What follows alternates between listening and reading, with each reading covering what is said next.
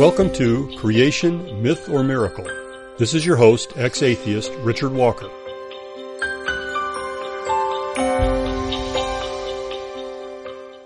Hello and welcome to today's show.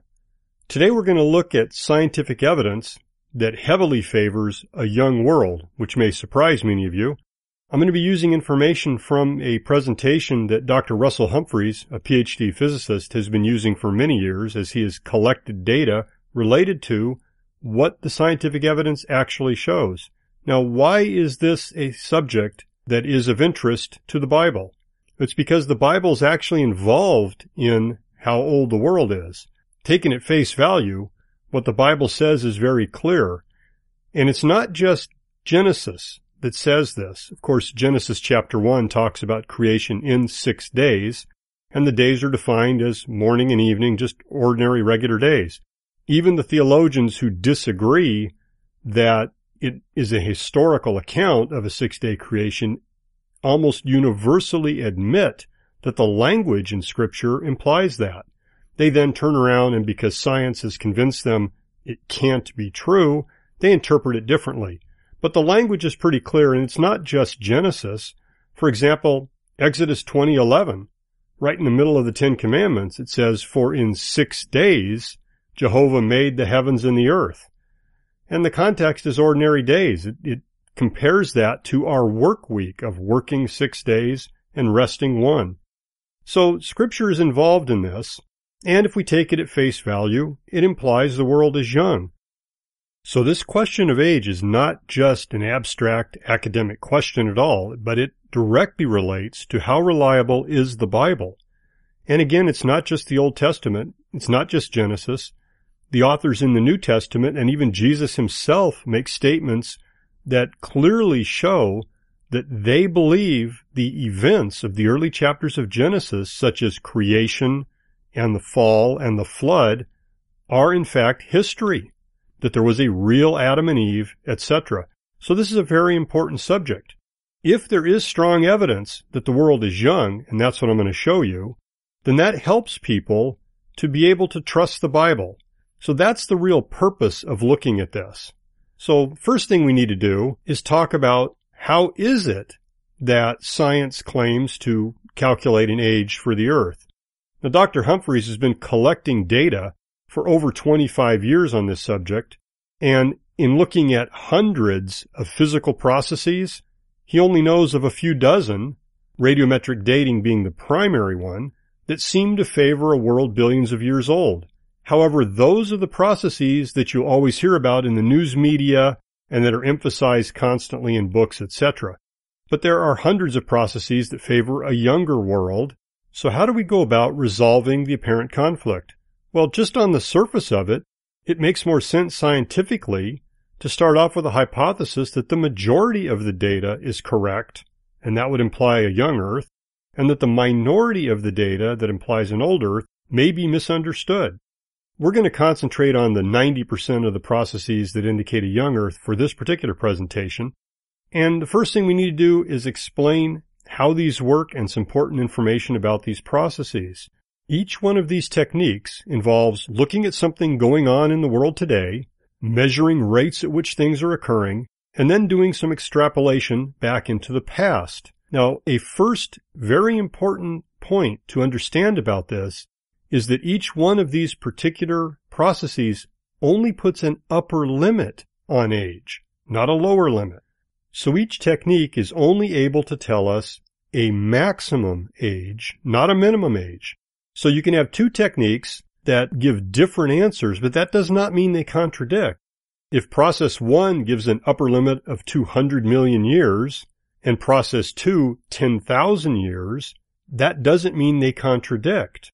Both techniques agree that the true age can't be greater than 200 million years, but process 2 actually limits it further to no greater than 10,000 years, but that's consistent with process 1 also. Process 1 effectively says, hey, I can live with that. On another show, we'll look at some of the details of the techniques that calculate an old Earth, such as radiometric dating. But on this show, we're simply going to focus on some of the examples of these young world processes.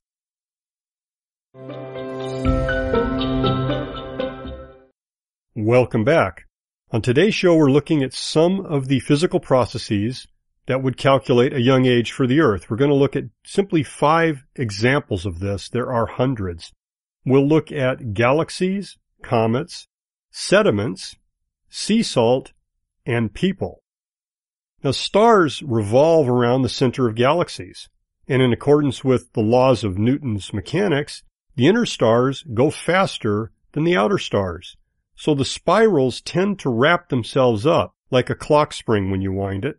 In our own galaxy, the observed speeds are so fast that the spiral would wind up and become featureless disk in only 200 million years. The same dilemma applies to other galaxies too. So our own Milky Way galaxy, which is supposed to be about 10 billion years old, is shown by this physical evidence to actually be less than 0.2 billion years old. That would be a discrepancy of a factor of 50. However, the data is consistent with it being much younger as well. If in fact God created the galaxies as spirals to begin with, they could be much younger than millions of years, and it would be perfectly consistent with the physical data. All right, let's look at the next item, which is comets. Comets are quite dramatic to view. Well, what is it that we actually see? It's the long, glowing tail of the comet, which is actually material from the comet itself being blasted off of it by pressure from the sun.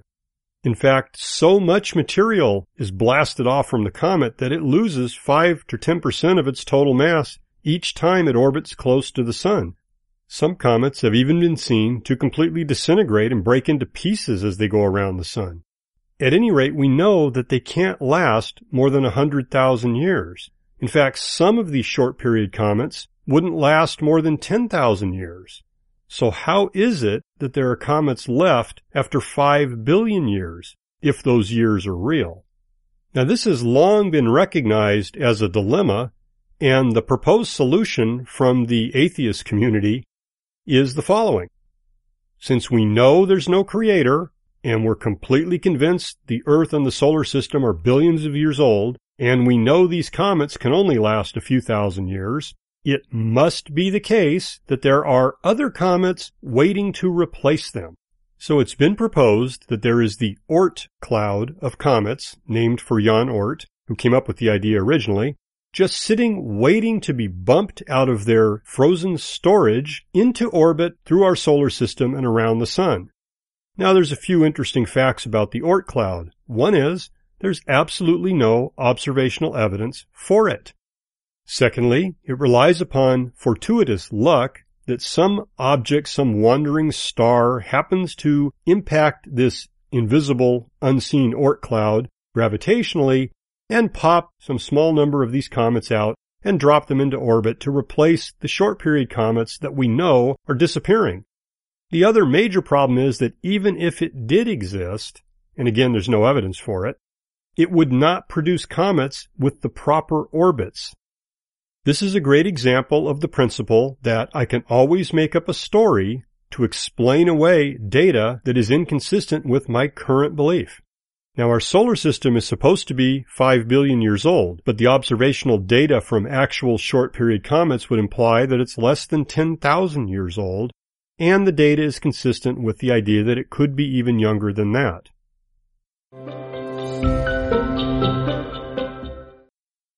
Welcome back as we move on to look at another measurable process that's ongoing right now, which implies that the world is young. Our oceans are constantly having mud dumped into them from the continents. Rain, rivers, wind, we have a constant influx of dust and sediments into the ocean, and the rate at which this is occurring is estimated at 25 billion tons per year. Now, the only way known to get mud out of the oceans is by plate tectonic subduction, that is, the seafloor sliding under the continents.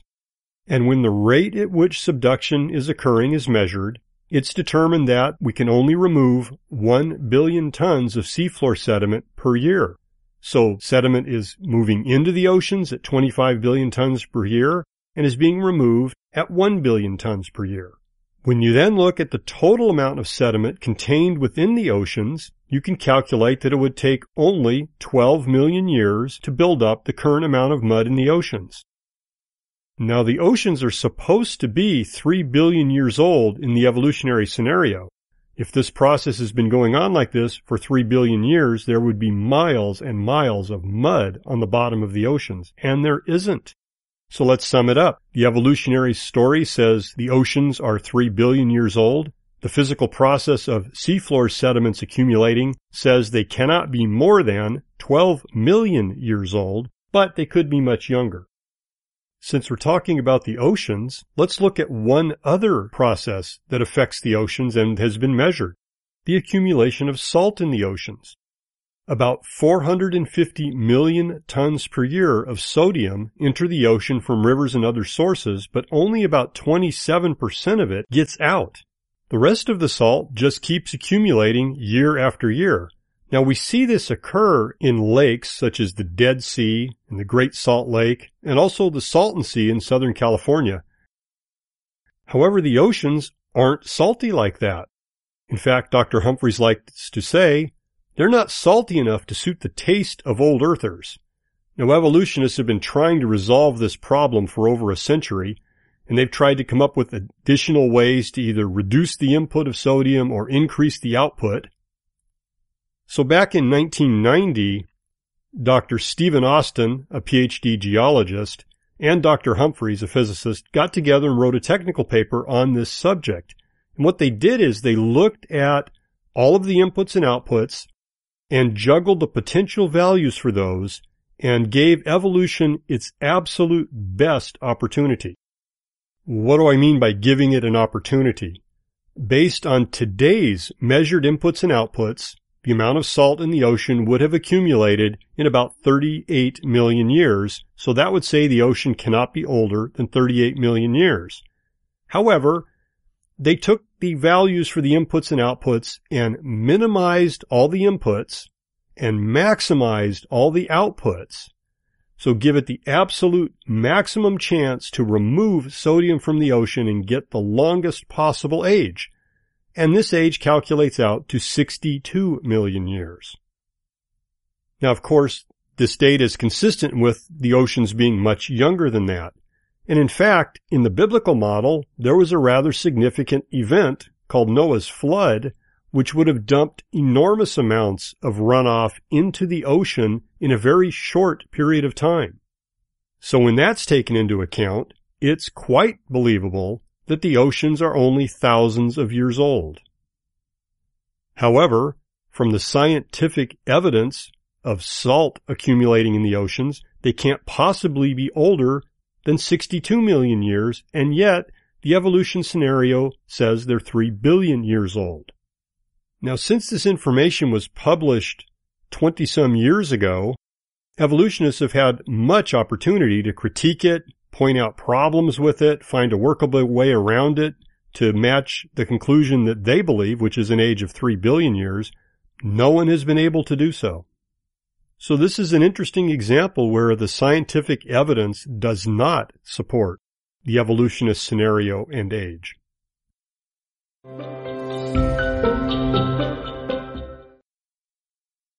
Welcome back. We've been looking at scientific processes that don't match the old age that evolution claims for the world, and in fact are consistent with the young age that the Bible implies. So far we've looked at galaxies and the way spiral galaxies wind up, at short period comets and how they disintegrate as they travel around the sun, as well as how sediment accumulates in our oceans and how sodium or salt accumulates in our oceans. All of these processes are consistent with the young world and inconsistent with the age that we've all been told the Earth actually is. So let's move on and look at another process, which is perhaps even simpler to understand. Supposedly, for about 100,000 years, humans lived in a Stone Age type environment, and there was supposed to be a population of perhaps 1 million individuals. So let's think about it. Today, a generation is approximately 25 years, so about every 25 years, people have children, and it takes that long for their children to grow up. So that's a generation. Well, in the 100,000 years of the Stone Age people, if you divide that by 25 years per generation, you figure out there should be about 4,000 generations. Now let's ask the question as to how many people would have died across these 4,000 generations. Well, it's a pretty easy calculation. In order to keep the population at 1 million, every generation, 1 million people have to die. With 4,000 generations, that implies 4 billion people died. So there are 4 billion bodies. There should be billions of Stone Age graves, and yet there's only thousands that have ever been found. So this data actually fits the biblical scenario quite well. It implies the Stone Age was not 100,000 years long, but was actually less than 500 years long, and that mankind is young. So, to sum up the particular examples we've looked at of the hundreds of processes that imply a young Earth, the 5 we looked at all imply young age. Galaxies and comets imply that the heavens are young. Sediments and sea salt accumulation in the oceans imply the Earth is young. And the lack of graves for Stone Age people implies mankind is young.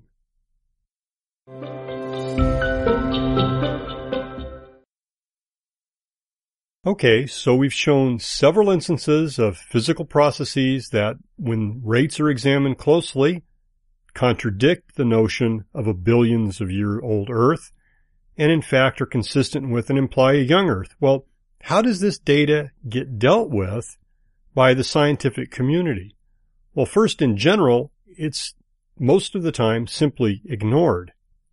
Rather than try to deal with this difficult data, what usually happens is old Earthers will simply point to something else that they think absolutely proves beyond any doubt the old Earth.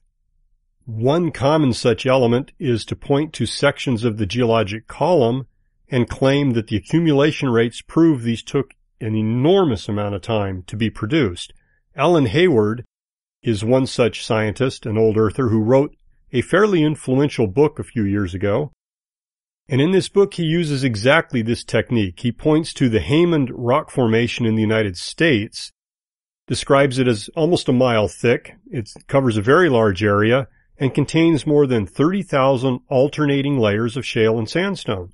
Now, Hayward assumed conventional geological interpretation of this and claimed that the deposition of the mud occurred as following, quote, "Shale is made of compacted clay. As most readers will have noticed, clay consists of exceedingly fine particles which take a long time to settle in water. Turbulence keeps them in suspension, and consequently clay will only settle in calm water." Hayward then applies these ideas to disparage the biblical flood account. Quote, "How did the flood bring in a thin layer of sand and deposit it over a large area, then bring in a thin layer of clay, and all this to settle quietly, all in a matter of minutes, and then repeat the whole performance 15,000 times? He then mocks the scientific standing of flood geologists. It seems rather obvious there's only one way in which a series of events could possibly occur.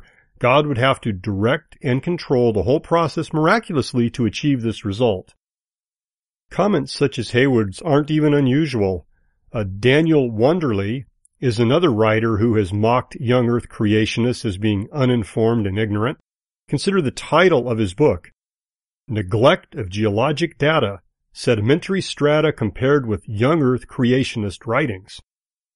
Wonderly's writings are actually even posted on the American Scientific Affiliation website. Now, the ASA describes itself as a fellowship of Christians in science who have a common fidelity in the Word of God and a commitment to integrity in the practice of science. Wonderly reasons just like Hayward. In Chapter 2 of his book, he describes an immense thickness of sediments in the Appalachians and argues that this amount of sediment could not possibly have been deposited in the year-long flood. Now, he says this isn't because there's too much sediment, but because the deposition rates are too slow. His arguments hinge on the assumed deposition rates. As he writes, most of the shale and mudstone strata were deposited in fairly deep waters in inland seas, and their rate of deposition was probably no more rapid than the slower rates we have cited for continental shelves. Now listen to Wanderley describe in detail events that no one ever observed. Even when a body of water is tranquil, at least many hours are required for the settling out of a single clay particle to become part of a shale or mudstone deposit. Even if the suspended clay particles have undergone flocculation, which is clumping, the water has to be essentially tranquil, as the small clumps of flocculated clay are not nearly so dense as grains of sands. He concludes, 1 year just does not allow enough time for anything like the number of relatively quiet settling periods needed for the existing clay and mudstone layers. Okay, clearly Wanderley and Hayward are both totally dependent upon the assumed rate of deposition in the standard understanding in geology of how mudstone accumulates. Well, how good is that? Well, in 2007, a very interesting article appeared in the journal Science. Accretion of mudstone beds from migrating floccule ripples. This Science article was written up in Phys.org under the title, As Waters Clear, Scientists Seek to End a Muddy Debate, and it begins, geologists have long thought muds will only settle when waters are quiet, but new research by Indiana University Bloomington and Massachusetts Institute of Technology geologists shows muds will accumulate even when currents move swiftly. Their findings appear in this week's Science. Jürgen Schreiber led the study documented in Science, and he wrote, Mudstones make up 2/3 of the sedimentary geological record. One thing we are very certain of is that our findings will influence how geologists and paleontologists reconstruct Earth's past. Wait a minute, you mean there might be problems with how they've reconstructed Earth's past thus far? Let's go on. Phys.org says, previously geologists had thought that constant rapid water flow prevented mud's constituents, silts and clays, from coalescing and gathering at the bottoms of lakes, rivers, and oceans. This has led to a bias, Schreiber explains, that wherever mudstones are encountered in the sedimentary rock record, they are generally interpreted as quiet water deposits, precisely as Hayward and Wanderley did. Now listen closely because this is actually funny. Schreiber said, but we suspected this did not have to be the case. All you have to do is look around. After the creek on our university's campus floods, you can see ripples on the sidewalks once the waters have subsided. Closely examined, these ripples consist of mud. Sedimentary geologists have assumed up until now that only sand can form ripples and that mud particles are too small and settle too slowly to do the same thing. We just needed to demonstrate it, that it can actually happen under controlled conditions. The article describes their experiments and the mud flume they created, etc. Schreiber said, we found that mud beds accumulate at flow velocities that are much higher than what anyone would have expected. He also said, if anything, when organic matter is present in addition to mud, it enhances mud deposition from fast-moving currents. Now, do you think there just might have been some organic matter during the flood? Just a few plants here and there, like our entire coal deposits? Schreiber goes on, in many ancient mudstones, you see not only deposition but also erosion and rapid redeposition of mud all in the same place. The erosive features are at odds with the notion that the waters must have been still all or most of the time. We need a better explanation. He's certainly right about that. Wanderley, Hayward, and all the other old earthers are using out-of-date, incorrect science to prove to you that the earth must be as old as they say it is.